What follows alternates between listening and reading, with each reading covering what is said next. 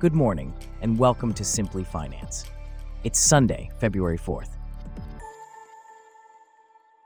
On today's show, Hong Kong plans a sustainable finance training event for Asian officials in June, while Bank of America appears to renege on its pledge to not finance new coal projects. Plus, a finance worker pays out $25 million after a video call with a deepfake chief financial officer. This coverage and more, up next. I'm David, and you're listening to Simply Finance.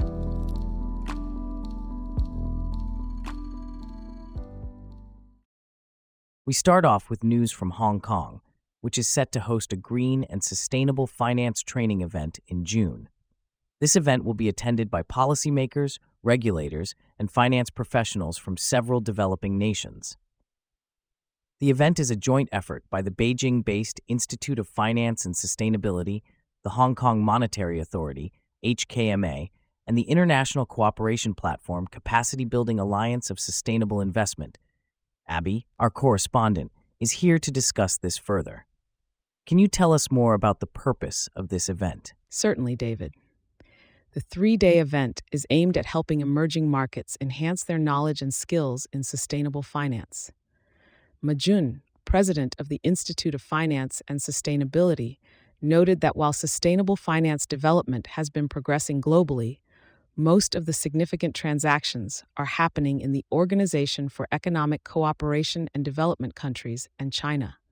The rest of the emerging markets are lagging behind in terms of capacity, which has hindered their development of sustainable finance.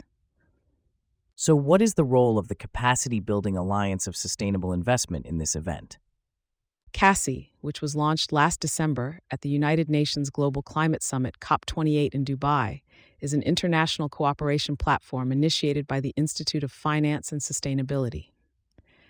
Its founding members include the HKMA's Infrastructure Financing Facilitation Office, the Beijing-backed Silk Road Fund, Asian Infrastructure Investment Bank, Finance Education and Professional Standards Body CFA Institute, HSBC, and Standard Chartered Bank, among others. CASI will co-organize the event with the HKMA and will also provide training during the event. And what can we expect from the event itself? The event will cover a range of topics, including policymaking, regulation, sustainable finance instruments, carbon markets, greenhouse gas emissions accounting, and sustainability disclosures verification. Participants will discuss how to apply sustainable finance principles and best practices adopted by developed markets in their home countries. CASI plans to create 100 hours of learning content and aims to attract an audience of 100,000 people at its events by 2030. Are there any similar events planned for other regions? Yes, CASI is planning a similar in-person event in Brazil in April, targeting the Latin America region. Another event is scheduled to be launched in the Middle East and Africa region in the second half of the year. Thanks for the update, Abby. In a related financial news, Bank of America, which pledged in 2021 to no longer finance new coal mines, plants, or Arctic oil drilling, appears to have changed its stance. According to its Environmental and Social Risk Policy Framework from December 2023, such projects will now undergo enhanced due diligence. Here to discuss this further is our correspondent, Celeste. Can you tell us more about this change in policy? Certainly, David. Bank of America's 2021 policy framework stated that the company would not directly finance new thermal coal mines or the expansion of existing ones, including petroleum exploration or production activities in the Arctic. However, the 2023 version of the policy framework does not include these statements. So, what does this enhanced due diligence mean? Bank of America explained in a statement that they have a risk-based process for client transactions. Transactions or client relationships that carry heightened risks will go through an enhanced due diligence process involving senior-level risk review. This seems to suggest that while they may not outright refuse to finance these projects, they will be subject to a more rigorous review process. This change comes at a time when some states are passing laws to prevent banks from refusing to finance coal projects. Can you tell us more about this? Yes, states like New Hampshire, Texas, and West Virginia have passed laws to prevent banks from refusing to finance coal projects. They have even sought to criminalize what is called environmental, social, and governance principles within companies.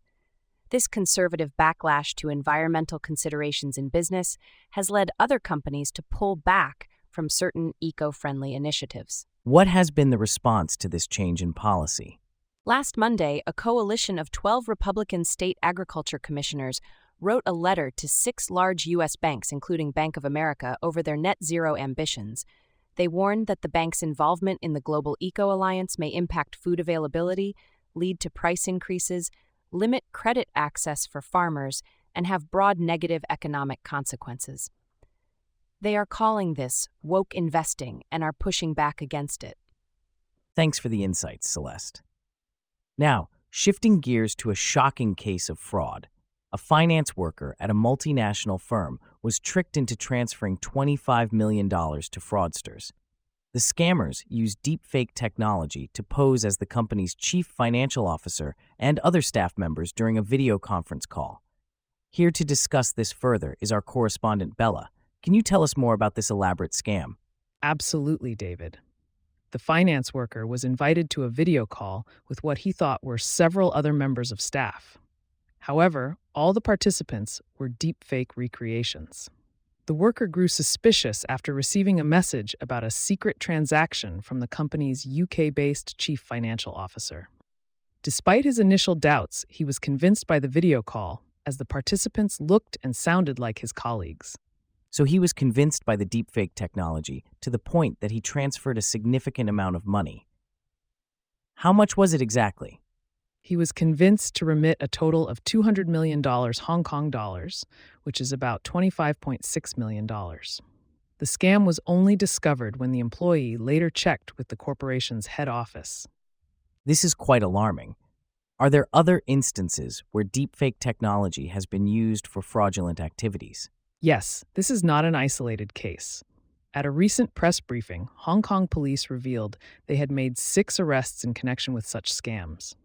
They also found that 8 stolen Hong Kong identity cards were used to make 90 loan applications and 54 bank account registrations between July and September last year. On at least 20 occasions, AI deepfakes were used to trick facial recognition programs by imitating the people pictured on the identity cards. This certainly raises concerns about the misuse of deepfake technology. Are there any measures being taken to combat this? Authorities worldwide are growing increasingly concerned about the sophistication of deepfake technology and its potential misuse. However, the challenge lies in keeping up with the rapid advancements in this technology and finding effective ways to detect and prevent such fraudulent activities. This incident serves as a stark reminder of the potential dangers posed by artificial intelligence technology. Indeed, it's a wake-up call for all of us. Thanks for that report, Bella. Now, shifting our focus to Brazil, Banco do Brasil, a leading Brazilian bank and a key player for the country's federal government, has announced it will no longer use its own resources to finance defense companies. This decision could have significant implications for the domestic industry. Here to discuss this further is Michael, a correspondent for Simply Finance. Can you tell us more about Banco do Brasil's role in the defense industry? Certainly, David. Banco do Brasil, with assets exceeding $1.4 trillion reals, or $283 billion US dollars, plays a significant role in the domestic industry by guaranteeing exports for companies. It's also the second largest bank in Latin America. This move affects part of the funds from PROEX, a federal government mechanism that provides resources for Brazilian companies exporting goods and services, which is managed by the bank. What's the bank's rationale behind this decision? The bank has stated that credit grant decisions are always guided by credit policies and social responsibility. In compliance with its internal governance and sustainability instruments, which are recognized as a market benchmark, Banco do Brasil has decided not to contract new operations for the defense sector with its own resources. And how is this decision being received by defense companies? The reaction has been quite serious. A chief executive of a defense company, who wished to remain anonymous due to the sensitivity of the topic, told Defense News that this decision means defense companies on national territory will no longer have the capacity to export. The executive also pointed out that financial tools are necessary for exports, including during post-shipment operations, where clients demand guarantees. What are the potential alternatives for these defense companies? That's a good question, David. The CEO was unable to identify alternative credit options or guarantees for local defense companies. However, the Defense Ministry has reported that it has worked with BNDES, a Brazilian state development bank, as well as the Ministry of Development, Industry, Commerce and Services. The bank's president has also promised to study a possible expansion of the scope of ProEx to meet the credit needs of the defense sector. This significant development is something we'll be keeping a close eye on.